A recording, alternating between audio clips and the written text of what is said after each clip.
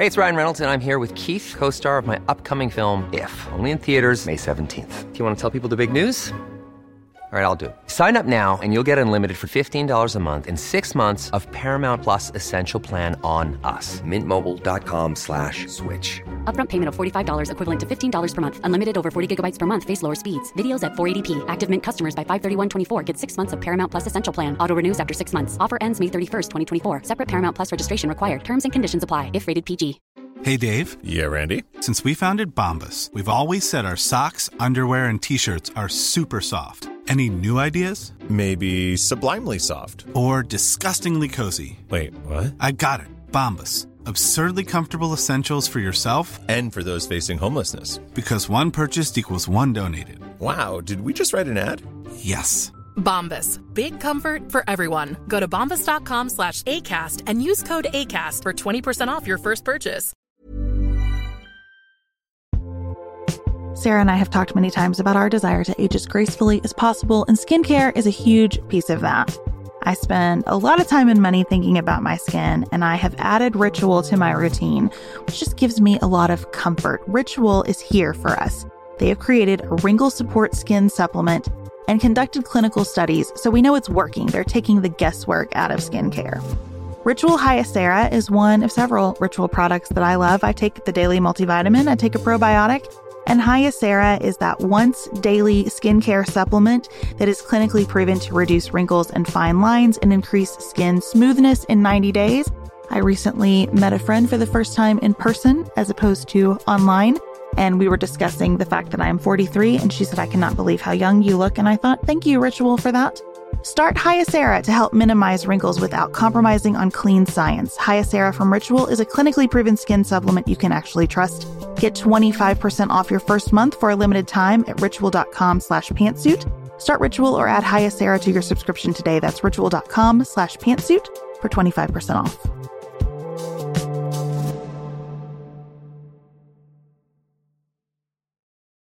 From North Korea to primary elections to Steve Almond, our inboxes have been full this week. We discuss the election results this week and expand on our previous conversations in today's episode. This is Sarah from the left. And Beth from the right. You're listening to Pantsuit Politics. No shouting, no insults, plenty of nuance.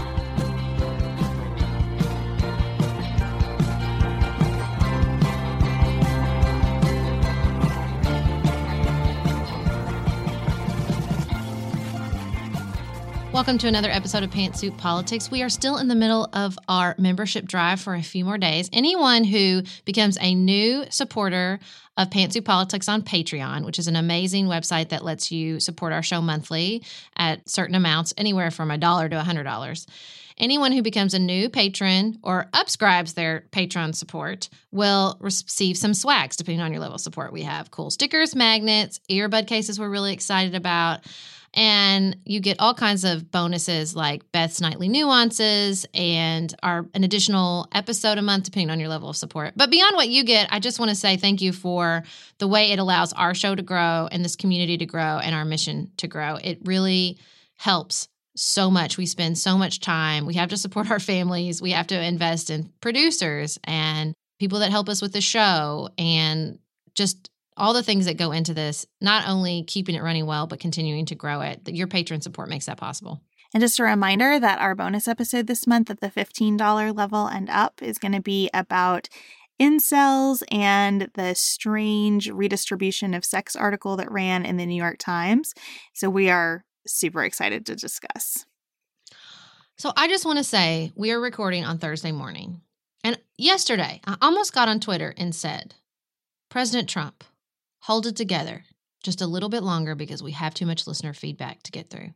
But I didn't because I thought, no, that will curse it and he will do something ridiculous. And it didn't even work. He still did something ridiculous, literally as we were sitting down to record. So what Sarah's referring to, if you don't know yet, is that the president has written a letter to Kim Jong-un canceling the planned summit in Singapore over nuclear weapons. And the letter...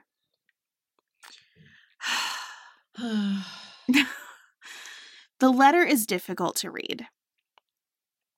It alludes to a dialogue between the two of them as the only thing that matters. It says canceling the summit is in the interest of our two countries, but not to the world. It says that our nuclear weapons are bigger than his nuclear weapons, essentially, and we hope that we never have to use them. And then it ends with, like, the kind of language that I would use in any business email. Please don't hesitate to call me if you have any thoughts. I mean, it's so, Oh my God. it's so uncomfortable to read.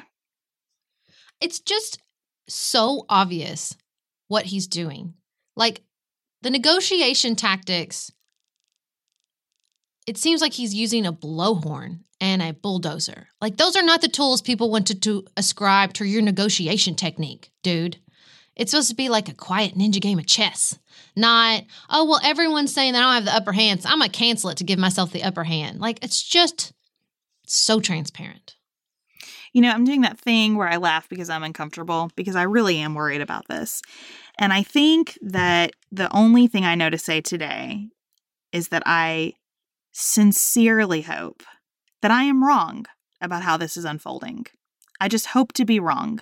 And I hope that something good can come of this. And I hope that Mike Pompeo has some diplomatic skills that would shock me, because this is a really dangerous game. Well, and also prayers and love to the South Korean president who's having to deal with all this. That's right. Goodness. Let's talk about something more hopeful.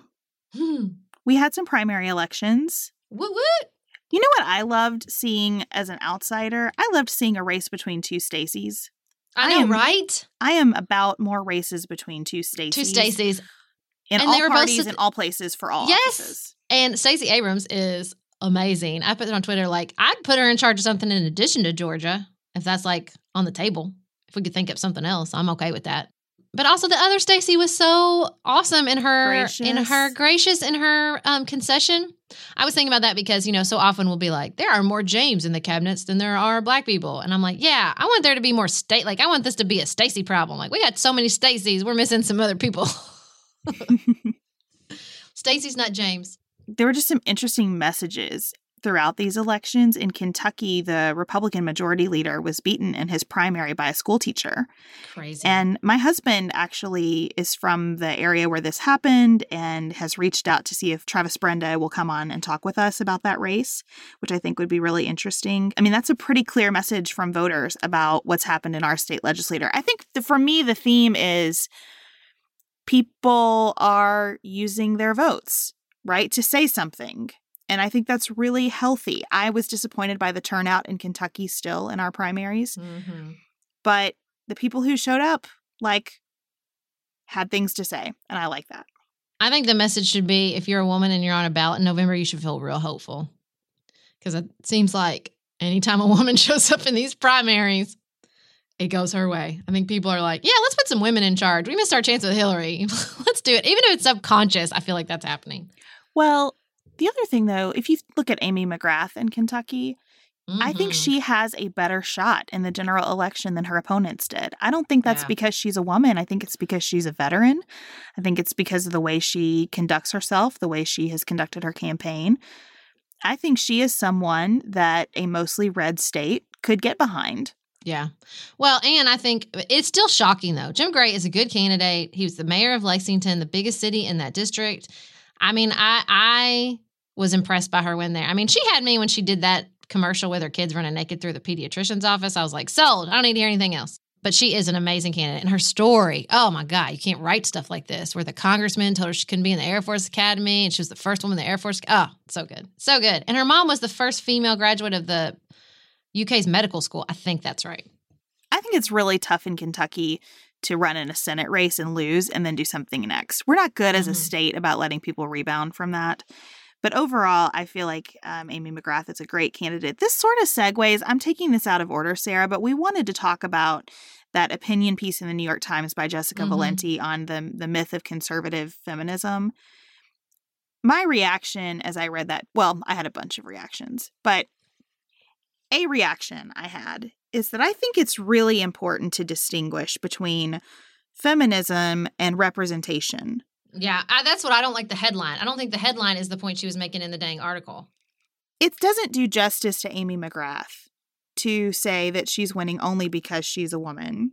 Mm-hmm. When I think about the women that we met in Virginia, it doesn't do justice to Kathy Tran or Danica Rome or Jennifer Carroll Foy to talk about their firsts as the only important things about them, or even the most important things about them. It also matters that they are the firsts, because there's a representation component. And then there is the component of who is this person? What are they about? What are they going to accomplish? I don't think we should discount how important it is to see people who look like you. And in that vein, it is a big deal to me that a woman is running the CIA now. It is. I don't have to agree with her about everything. It is still a big deal. I didn't vote for President Obama, but it was a big deal to me to see a Black man hold the office of the presidency. I think that's a wonderful thing for our country. So we can prioritize different things, but I feel like we're missing it when we conflate the idea of feminism with the idea of representation. And I think we should be able to celebrate representation even when we don't agree with the ideology, but clearly distinguish that from feminism. Yeah, I think, and listen, she's not wrong that the conservative commentators who get on and are like, well, there's a woman, and so why are the feminists mad? Like, they know what they're doing. They know that's not the point. Like, they're being jerks. She's not wrong about that. But then don't do what they're doing. Don't conflate all these other things. Like, of course you can believe in conservative limited government and be a feminist. Like, obviously. Now, she's not also not wrong that if you are supporting politicians who are anti-feminist, that's a problem. But we didn't kick everybody else out of feminism when there were and still are racial and representation problems. We weren't like, well, you're bad at that, so you're out. I just think that the in and out and exclusion comments with feminism are exhausting and overall not positive. I don't think that doesn't mean we can't think through what it means to be a feminist, but this sort of checklist gatekeeping, not helpful, guys. It's not helpful. It's also important, I think, and we talked about this a little bit at the end of Tuesday's episode when we were talking about Killing Eve. It's important to see lots of different kinds of women. It's important to see women who do things that hold other women back. It's important to just own that exists, right? Yep. And not to pretend that women are a homogenous group. It is important to have female villains in stories. It's important, and for them to be something other than stepmothers. I mean, it's a diversity of representation in what women can mean in our politics and in our businesses and in our fiction and everywhere else matters ultimately. Because I think that the undercurrent of some of these conversations is just left over from really dated views about women, that women are better or more moral or more ethical. Like, let's not do that. We screw it up just as much as everybody else. We might screw it up in different ways that perhaps the world really needs right now. But I feel like the undercurrent of that conversation tiptoes really close to that line, which I don't enjoy. Well, I think that's right. It's limiting.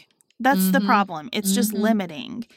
And we believe, both of us, that more women in office would be a very good thing for the world. That is not because women are superior to men.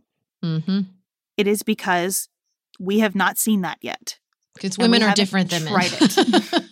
We haven't tried it.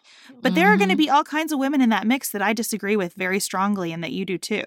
And that's still important. It still matters. I can still celebrate for Amy McGrath even though I might vote differently than her on 90 out of 100 bills. That's okay.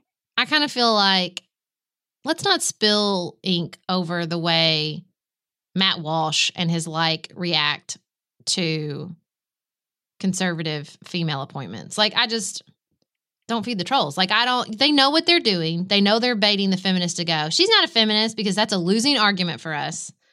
And that's even if it isn't a losing argument morally, it sure is sort of PR wise. It just doesn't look good. It doesn't make anybody feel good about being a feminist that we're like, you're not feminist enough for us.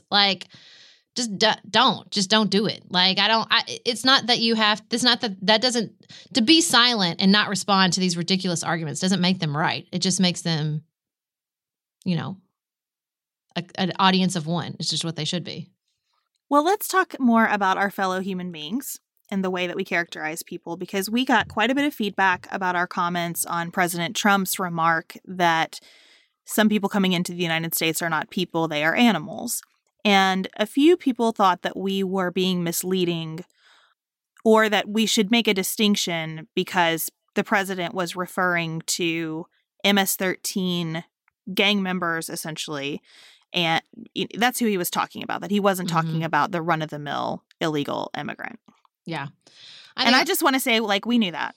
Yeah. That's the first thing. We did know that. And I don't care. It's not that I don't care. It wouldn't change my opinion. Well, what I want to say is we were not trying to be misleading. I mean, I tried to say, I think that the president was trying to have empathy for a sheriff who was talking about frustration and keeping criminals out of her community. So we weren't trying to be misleading. For me, MS-13 is not a trigger word that makes me feel radically differently about how we talk about people. Because here's the thing. This desire to not speak about human beings as less than humans is reflective of my moral and ethical beliefs, because what is called on me by my faith is to do that. I mean, there's really no other way to interpret love your enemy as yourself. It's not, there's no asterisk, unless they're a gang member, or unless they're really, really terrible, or unless they murder children, or then it's you get a pass. Like it just doesn't work like that. I wish it did. Desperately. I wish it did. I don't like it. Would be so much easier. And I had this conversation on my Facebook page and people were like, we're not Jesus. Right. I get that. Definitely get that. That doesn't mean we don't. It's not my theology. Right. I get it. Not perfect. Still going to try. Still going to strive for better, even though it's harder, because I think it makes me a better person, not just because I want to, put on this crown and pretend that I'm Jesus. That's not what I want to do. What I want to do is remember that, because it affects my behavior, to remember that I am connected to every human being on the planet, even those who behave horribly and do horrible things, because it is my sort of personal belief that everyone, even the worst of the worst, is doing the best they can. And that we're going to get into that in a minute. And that we could all be in that similar position. Somebody brought up, on our Twitter thread, somebody brought up the prison experiment and the Milgram experiment. The Stanford prison experiment is they divided students into prisoners and guards and had to call it off within a couple of days because the guards were being so abusive to the quote-unquote prisoners. And I also added the Milgram experiment, which is when they put people in a room with an experimenter who said the experiment must continue, and they thought they were listening to electric shocks to someone on the other side of the wall who they heard screaming in pain. And most people just kept doing it because somebody said the experiment must continue. This thing, and I'm a little skeptical about electricity. The experiment requires that you go on, teacher. Please continue. Incorrect. 150 volts. Learning about those at a very young age was very instrumental to me. And the lesson I took is we could all do that. We could all behave morally and ethically in ways we thought we never would. People weren't just Nazis. People stood by and supported Nazis and allowed it to happen. And I don't ever want to be that person. So I don't think I'm better and I'll never do it. I think I could. How can I prevent that? And so this belief system is built very much on the basis of I could, if in the right circumstances, behave that way. So I need to be aware that we're all connected and we all could behave in ways we thought we wouldn't. How do I acknowledge that, be aware of that, and try to prevent it? That's where all that comes from for me. And let me be clear about a couple of things. What I understand about MS-13 is terrible. Mm-hmm. And I do not want people to come into our country for the purpose of harming our fellow citizens. Saying that I want to treat these people as people, not as animals, does not mean that they get a free pass to come into the United States and do whatever they want. I think making sure that we always talk about people as people is important both to our love and to our accountability. Mm-hmm. I also don't expect you to agree with me. When I get messages that are like, well, you guys just stand on the moral high ground and lecture everybody, I think, that's not our intention. We're just having a conversation about our own values so that we understand them better. And hopefully we prompt you to think about yours. And if they differ from ours, that's fine. Mm-hmm. Something that really underlies my belief here is a thing that I heard Shauna Niequist put so beautifully in her interview with Oprah. She said that she tries to remember every day that when she wakes up in the morning, there is nothing she can do that day that will make God love her less, and there is nothing she will do that day that will make God love her more. Oh, and that one so killed me. Beautiful and freeing. And now it's something that I say to my daughter almost every day. You know, you can't make me love you more or less today. I just love you. You just have all my love. And that is how I feel. I feel that is the aspiration. Like, that is my calling. That is how I'm supposed to live. If you don't feel that, cool. I respect your right to not feel that. And I respect your right to completely agree with the president about this comment. We're just working through what it means to us. Well, and here's Sarah listening to Shauna Nyquist. I was like, oh, yeah, I know. We can't lose the grace of God. And then she got to that point about you can't make him love you more. And I'm like, I didn't know that. I didn't realize that. Are you sure? I'm trying really hard over here. Like, are you sure? Because this Enneagram 1 is like hustling over here. But she's right. I know she's right. I'm just telling you, in my brain, I'm like, no, I can hustle and he'll love me more for sure. Look how hard I'm trying. Well, exactly. I had the same reaction, not related to my Enneagram, but this is a similar thread, I think, to our discussion about people being shot in Gaza, right? Bryn wrote us this amazing reflective email about how many people have been killed and how 50 or 60 protesters were probably members of Hamas, but there were at least 10 people who weren't. And he said that's the same number of people who were just killed in the school shooting in Texas. And there's something about us pretending that those 10 lives are just kind of collateral damage that's really troubling. And I think that's right. So even if you say, well, some of the people in Hamas chose their deaths, there is a difference, right, between school children and people who are adults who made a decision to go into a dangerous situation. So I understand some moral differentiation there. But there are still people dying who aren't choosing to die. Mm-hmm. And even people who choose to die, I believe, we still need to have a sense of grief and reflection about the justice of those deaths. Yeah, that's what I was going to say. It's not that I don't care that they were members of the Hamas protest group, but to just say, well, it doesn't matter that they died because they are like, no, let's still, even in our exchanges with people as sovereign nations who we feel their interests are different than ours, I still feel like that preventing the loss of human life should be of utmost importance. To just be like, well, they're crossing our border, so we have to mow them down. No, I'm not in favor of that. Well, let's take a short break and then come back, and we are special breakfast people here at Pantsuit Politics, but not just when Beth and I are on the road. The truth is, I want something warm from the oven every Saturday morning and Sunday morning. It's just the truth. It makes it feel special, makes it feel exciting. I don't want to work at it. So the first time I ever saw Wild Grain, which is bake from frozen subscription box for sourdough breads, fresh pastas, and artisanal pastries, I was obsessed. You guys, I've been a member for over a year. It's amazing. It's so easy. Every item bakes from frozen in 25 minutes or less, no thawing required. You can fully customize your Wild Grain box. You can choose any combination of breads, pastas, pastries. You can even build a box of only breads, only pastas, or only pastries if you'd like. And for a limited time, you can get $30 off the first box, plus free croissants in every box when you go to wildgrain.com/pantsuit to start your subscription. Sometimes I make one single croissant just for me because I want to feel special, and they're so good. You heard me. Free croissants in every box, and $30 off your first box when you go to wildgrain.com/pantsuit. That's wildgrain.com/pantsuit, or you can use promo code pantsuit at checkout. This show is sponsored by BetterHelp. Can I get something off my chest? Every day I feel a little pang of sadness because I think about Griffin going away to college. Y'all, he's a freshman in high school. This is not healthy or normal. This is why I have it on my list of things to talk to my therapist about. We all carry around these things, big and small. When we keep them bottled up, it can start to affect us. Therapy is a safe space to get these things off your chest and to figure out how to work through whatever's weighing you down.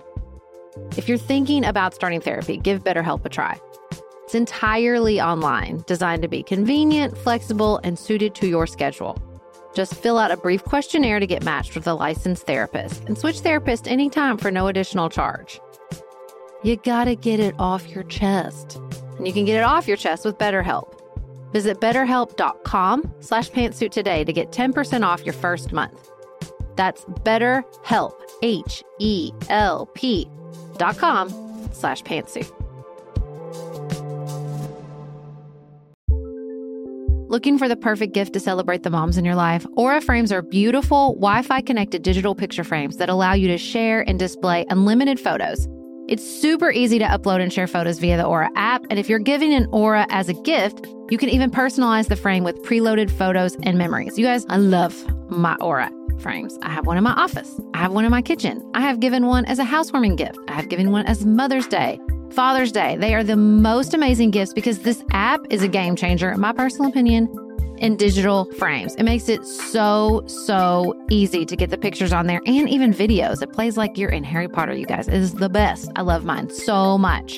And right now, Aura has a great deal for Mother's Day. Listeners can save on the perfect gift by visiting auraframes.com to get $30 off plus free shipping on their best-selling frame. That's AURA frames.com. Use code PANTSUIT at checkout to save. Terms and conditions apply.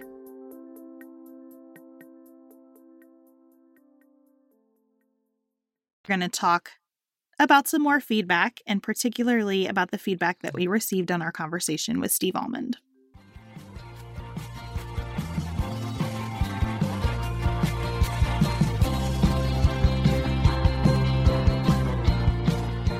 So we talked to Steve Almond, and we heard from some of you about that.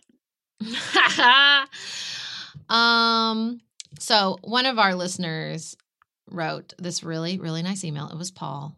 He said, I'm so incredibly grateful for the Steve Almond interview and, of course, for you, Beth. It was uncomfortable and bothersome for me to hear how critical he was of you. I just kept thinking, you clearly don't know Beth. I wish that he'd spend as much time getting familiar with your podcast as you spent reading his book, because I hope that he would realize how misguided he was. But here's the thing. I've thought a lot about what he said. Not about you, of course, but that's because I know better. So hearing him, who I didn't know but can identify with, take the approach he did with you, who I felt like I do know, has helped me to do some self-reflection. I've had similar moments in light of the heightened awareness of microaggression and the way men interact with women, where I go, oh, wow, I didn't realize how I might have come off at all those different moments throughout my life. Some changes come easier than others, but I'm thankful for the opportunities to see these things from a different perspective. That makes me tear up a little bit. I love people like self-reflecting like that. It's so amazing. That's such a hard thing to do. I got a lot of email like that, where people said, hearing what's in my head through someone else's voice to a person I feel like I know made me really rethink the way that I think and talk about other people. And I'm so grateful to all of you, because that is a really difficult thing to do. Mm-hmm. Because here's the thing, again, and I tried desperately to get this across in the podcast, but like, you can't shame someone. You know when I learned this is when we had our conversation on The Nuanced Life about church clothes. Y'all need to go back and listen. If you haven't listened to The Nuanced Life, we had a very, very spirited philosophical conversation about church clothes. I like church clothes. I think people should put on their best for church. And it kind of turned into this whole wardrobe conversation. And I was getting really morally righteous about what people choose to put on their body. And Beth was like, yeah, but here's the thing. You can't shame someone into stop wearing these nasty clothes. So why don't we inspire better action? And it really affected me. And I think about it a lot, because sometimes I prefer shame just as a general approach. But man, it never freaking works. Never works. I wish it did, but it doesn't. It doesn't work. You have to inspire people's better angels. You cannot shame them with your moral authority. Here's the other thing. I don't think many things are mutually exclusive. I think that wisdom and certainty are. Preach it. And that's why I'm careful in our conversation about MS-13 and animals to say, if you disagree with me, that's fine. Because I don't know everything for everybody. Mm-hmm. I just know for me. And I don't know everything for me. And I try to do a lot of self-reflection. And that's why you probably do hear things from me on this podcast that are contradictory to what you know the Republican Party to stand for. I feel that all the time. And you probably hear things from me that are confusing and that you think don't go together. I've described myself as being like gazpacho because I totally understand that. That is how I want to be, though, because I think when you are so certain that you have it all figured out for everybody, and that all everybody needs to do is get with your program, I think you are misguided. I don't think that is a wise way to live. I do not aspire to live that way. And I am not inspired to change my viewpoint by that kind of certainty. That to me feels like a road that I will never want to go down because it doesn't feel wise to me. It doesn't feel genuine. It doesn't feel, I want to be careful to not talk about Steve Almond, who is not here, Mm-hmm. But I think that conversation was reflective of what we experience when we try to talk politics with lots of kinds of people and why so many of us don't do that. Because it's not fun, Yep. It's miserable. And I am really not interested in successive monologues. I'm interested in dialogue. And that's why I love doing this show with you, because it's dialogue. And that was successive monologue. And if you want to do that, fine. But it doesn't inspire me to think differently than I'm already thinking. And I love thinking differently. So here's the thing. Recently, I came to a real aha moment that I shared on the show that I've realized what I don't like about Donald Trump. As much as, listen to me. Let me be as self-transparent as humanly possible. I love to be self-certain. I really like it when it's attached to moral authority. I'm just being honest with myself here. Like, I love it. I love to be like, oh, I'm the person who is going to say the uncomfortable thing and just stand on my moral high ground and say what no one else is saying. Like, if I'm just being honest, like, I live for that shit. I'm just being honest. That is who I am. I tried to adjust for that as much as humanly possible in my, and probably a trick of luck. I ended up on a podcast with Beth, who balances that very well, and not on a podcast by myself, which I don't think anyone would listen to. So I get it. I do. And I have a lot of sympathy for that approach to life. But the reason that I don't like Donald Trump is because he never says, I'm sorry, I don't know, and I got it wrong. And with all love to Steve Almond, who I do not know personally, and who I only had one extensive conversation, I didn't hear a lot of, I don't know, I got it wrong, and I'm sorry. And I think that's because he came, Beth and I were talking before we started our conversation with him. He said, I know what I want to do. When we said, is there anything you want to talk about? He said, I know what I want to do. And I think he came here to do something and not to actually talk with us. And that's unfortunate in a way, but fortunate in another way, because I think what we hear from our community is we heard the same thing with the conversation with the Catholic feminist, which is, that was really hard, but I'm glad I heard it. And if that's what we can do, which is say, look, this is how hard this is, but let us practice in front of all of y'all as a witness, then I'm fine with that. And I think that is valuable. I think it is too. And another dimension of the conversation that I feel awkward about getting into, but also like it's important to get into. You guys, I got so many emails saying, I don't know how you handled that the way that you did.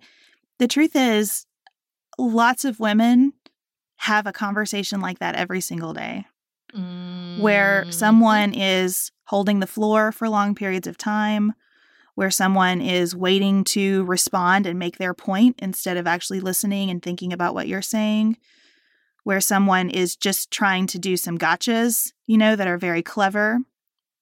That is the experience of being a woman in a lot of work environments. Mm-hmm. And so many, many life experiences prepare me to handle that conversation. And the reason I want to talk about this is not to say that Steve was being sexist. That is not what I'm trying to say. What I'm trying to say is our culture in a lot of ways has said that is a powerful and important way to communicate. And I don't think that it is the best way to communicate. Mm-hmm. I think, and this is why I get so steamed about corporate training that tells women we need to act more like men in the workplace. Mm-hmm. Because I have had training that essentially said, you should hold the floor longer. You should be more forceful. You should not be afraid to do that gotcha kind of moment. And I am so much more compelled by people who don't do that and by people who communicate with a little more traditionally feminine energy and ask questions and stay calm and are willing to give something, are willing to say, I'm wrong, or I could be wrong, or I've thought about that, or I deviate from what you think about me here. I felt more defensive of the Republican Party in that conversation with Steve than I have in years. If you were graphing, this is me just being honest, if you were graphing my party affiliation, it would have been a very steep line up during that discussion. Because when we are made to feel like the other person is just against us and that's it, we are not persuaded. That's the same thing as the church clothes. You're going to shame somebody about wearing jeans with holes in them to church. Guess what? They're going to come in next time in like netting, because people don't like to be told what to do. It is a human instinct. And people especially don't like you tying their behaviors that they believe you are misinterpreting to their values and their worthiness as human beings. And so to me, a takeaway and something that I'm going to be thinking about for a long time is we need to reframe what it means to speak with conviction and to speak powerfully and honestly, because I don't doubt his sincerity of belief at all. I don't wholly disagree with a lot of what he said. I don't even disagree. That's the sad part. Oh. So we reach each other in lots of different ways, and the substance is a tiny part of that. I think that's the point. Because here's the thing, too. Beth and I were discussing the controversy with the Arrested Development cast in the interview they did with the New York Times. And Jason Bateman, now, much to his eternal credit, have come out on Twitter and apologized profusely for the way he spoke in this interview about some harassment that went down between Jeffrey Tambor and Jessica Walter, two other performers in the show, where he was pretty much speaking for her. Not a good idea. When we talk about conviction and the preachiness and the, for a better use of another word, mansplaining. Because here's what we hear as women. It's not, this is my perspective, I want to share it with you, which I am all for 100% of the time. It's, I've assessed this. I've figured out the morally correct way to view this. Let me share it with you because you clearly haven't considered it.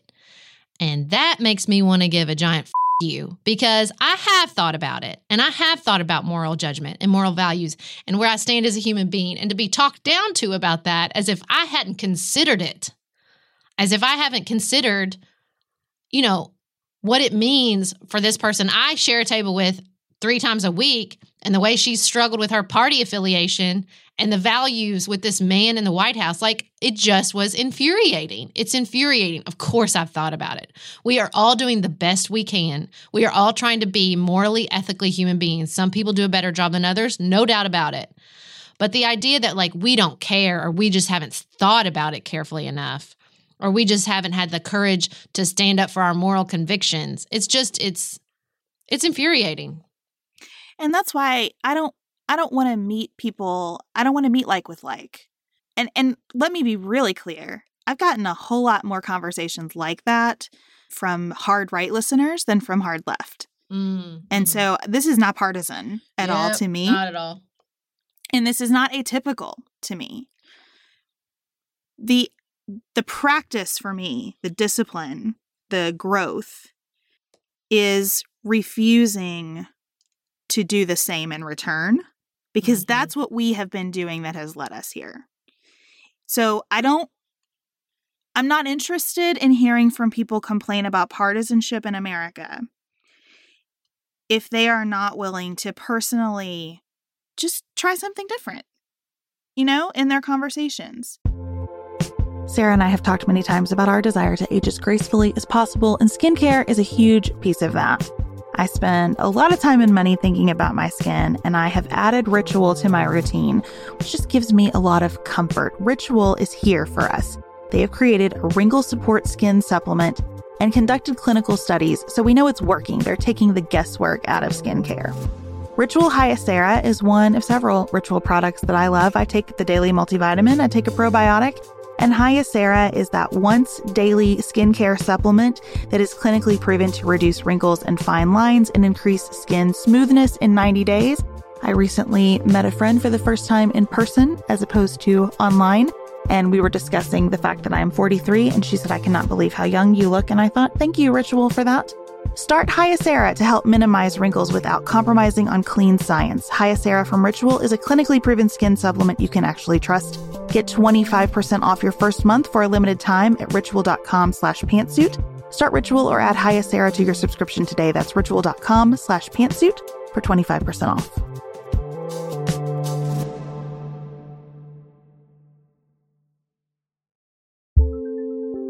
There's not much worse than a dry and itchy scalp. Also, when you get your hair colored and then it does not last as long as you and your stylist discussed. It could be that unfiltered, mineral-filled water is the culprit. Hard water is a leading cause of damaged hair and dry, irritated skin, and about 85% of the United States uses hard water, filled with dissolved minerals and added chlorine. That's where Canopy's new filtered shower head comes in. Canopy, known for their beauty hacks and reimagined humidifier, has revolutionized the filtered shower head. Dermatologists recommended this unique 3-stage filtration system greatly reduces contaminants and odors in your shower water, leaving you with healthy hair and glowing skin. Best of all, the Canopy filtered shower head is hassle-free. Installation is a breeze, and its unique quick-release filter replacement feature allows for seamless filter replacement unlike any others on the market. Go to getcanopy.co to save $25 on your Canopy filtered shower head purchase today with Canopy's hassle-free filter subscription. Even better, our listeners can use code PANTSUIT at checkout to save an additional 10% off your Canopy purchase. Hurry, your hair and skin will thank you.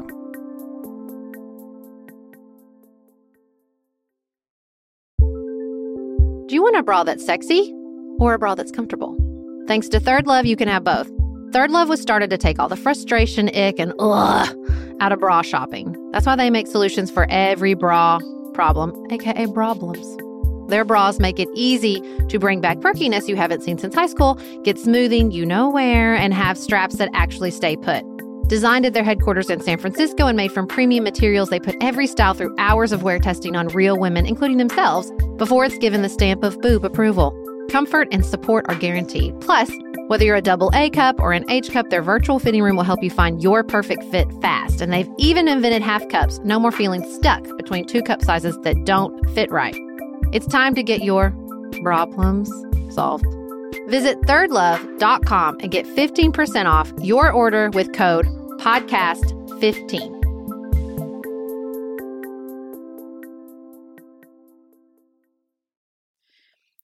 This to me is illustrative of how it matters how we respond to a tweet. It matters how we respond to a Facebook message. It matters that when we get an inflammatory email, we take some time before responding, and maybe we respond with our voices, instead of being keyboard ninjas going at it. I think that the way we treat each other every day in interactions that don't have anything to do with politics, and then certainly in interactions that do, are better expressions of what we think about putting country over party than saying that. This is related to some other feedback we got about the conversation about the dairy farm, which is this balance between that people are doing the best they can, which I personally believe, and you need to try harder. If it's important to you, you need to try harder, which in all sincerity, I think that's what the argument he was making, which is, again, I get it. As a person who has a voice in my head that is constantly saying, try harder, do better, try harder, do better. I get it. I do. And I think that it's this very hard thing in which I do think there are people with the privilege and the resources to do better and to try harder and to make different decisions. I'm probably one of them. But it's like the church clothes conversation. You have to give grace and build trust before people are willing to hear that message. You have to give grace and say, I know you feel like you're doing the best you can. I see you trying so hard to do the best you can. And you have to build a relationship and do trust before you can then say, well, here's what I'm doing, and this is how I feel like this is beneficial to everybody, or whatever the case you want to make. You have to build a relationship and trust before you can get to that part. To just go around and being like, well, if you really care about dairy farmers, you need to try harder and shop more locally, or try harder and do all these things. Like, it's just, again, in my deepest of heart wishes, I wish that worked. I do. But it just doesn't. Like Beth says, nobody wants to be told what to do. Like, you have to inspire. You have to build trust. You have to give the tools. You have to give the support to make that happen. And what to do is not obvious.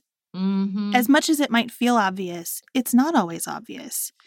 When I think about our listener, Bren, so I was thinking about Bren during the conversation with Steve, because I think Bren is probably pretty politically aligned with Steve, especially as I read the book. More of the Steve in the book than the Steve that we talked to on the show.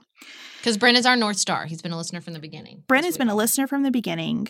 If Bren and I were sitting in the House of Representatives next to each other, we would vote differently a lot, a whole lot.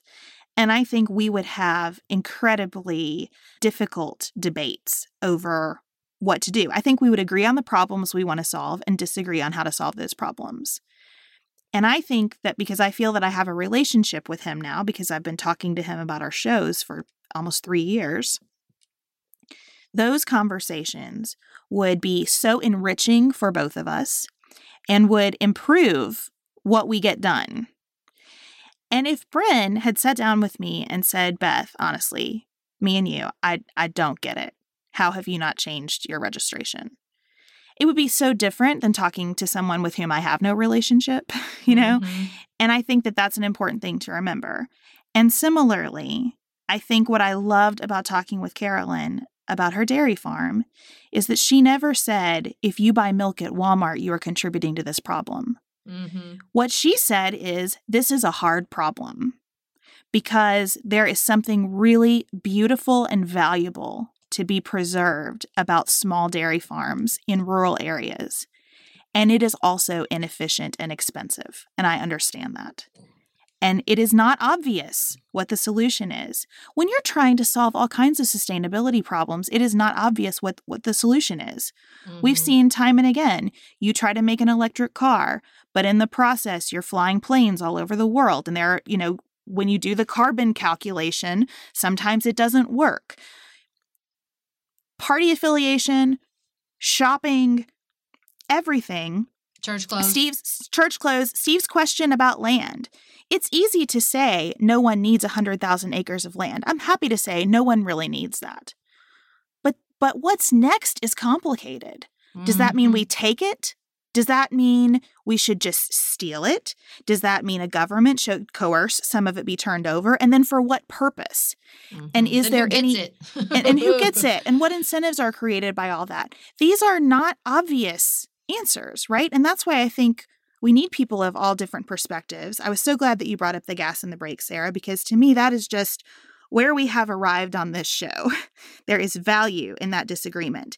It is not that all opinions are valid, but it is that there are valid opinions and that those valid opinions are all valuable.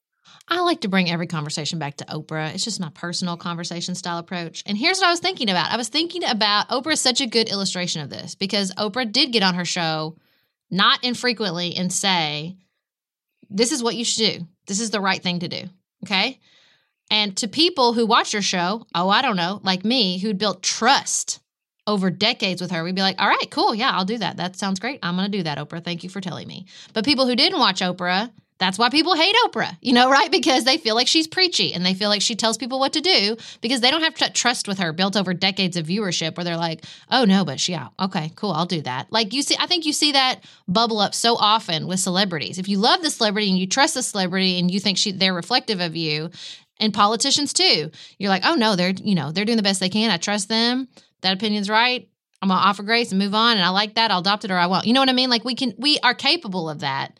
But there's a lot that backs that up. There's a lot of trust and relationship building, even with someone you don't know, which I'm willing begrudgingly to admit I do not know Oprah. You know what I mean? Like, but you can even see that there. That's why a lot of people don't like her. It's because they feel like she's preaching and they haven't built that trust with her. Well, I think we should end on a very inspiring message that we got that shows kind of how we can start to set the foundation for doing things differently. This came from Anne, and it's a little bit of a long message, but I'm going to read it to you because it's glorious. It's so good. Dear Beth and Sarah, thank you so much for the work that you do on your shows. I listen to them religiously, and I'm pretty sure all my friends and family are sick of hearing me reference something that I heard on Pantsuit Politics in every conversation. Thank you, Anne. I wanted to share something with you because as a proud mama, I couldn't help myself. I've always been fascinated by politics, but it was only recently that I began to fully understand the true significance of local government in my city. One of my colleagues ran for and was elected to city council this year. Through his campaign, I began to learn more about the policies and individuals that are shaping our city. I was captivated. I was struck by the profound duty that we as citizens have in crafting our shared life together. After attending my first Holland City Council meeting this fall, I was sharing with my husband how fascinating I found it. I talked with him about the issues that our city was grappling with and told him that I was planning to go to the next study session. I about dropped my fork when my then 8-year-old son, Boston, spoke up and said that he would like to join me. Strong name, by the way. Yes.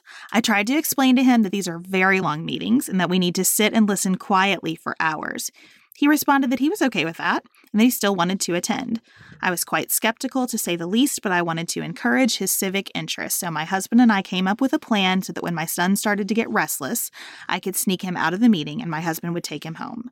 With our backup plan in place, Boston and I headed to the city council study session. Boston loved it. He sat listening attentively for over 3 hours. He took 6 pages of notes. He brought the notes to school. Yes, he brought the notes to school the next day to share with his class what was happening with the city. On the way home, he excitedly talked with me about the issues discussed in the meeting and said, "I can't wait to go back to the next meeting." He was hooked and he's been going ever since. He often brings public comments along with letters from his classmates to share with the council.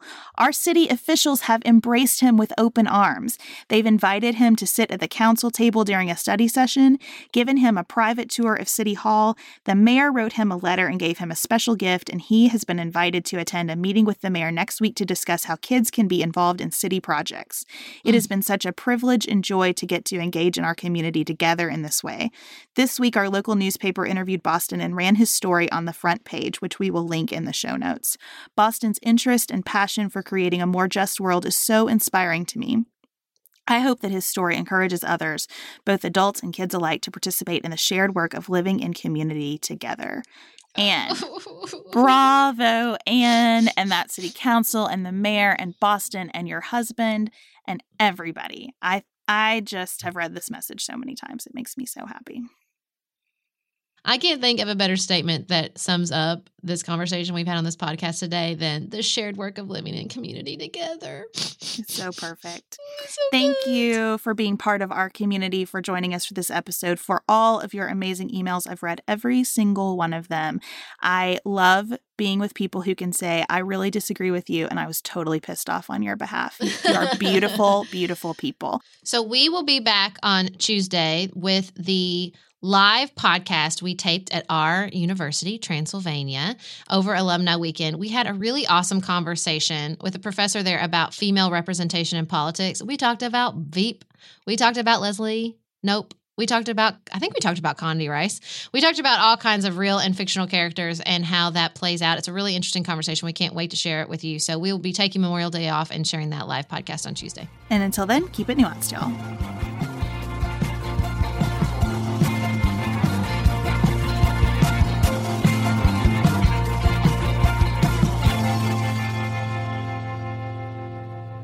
Pantsuit Politics is produced by Dylan Garvin. Elise Knapp is our production assistant. Support for Pantsuit Politics comes from our listeners. We especially appreciate our executive producers, George Niedermeyer, Tracy Putoff, Nicholas Holland, and Chad Silvers. Our theme music was written and performed by Dante Lima. To support Pantsuit Politics, please visit patreon.com/pantsuitpolitics. Subscribe and leave a rating and review in the Apple Podcast player, and follow us on Twitter at PantsuitPolitic and Facebook and Instagram at Pantsuit Politics.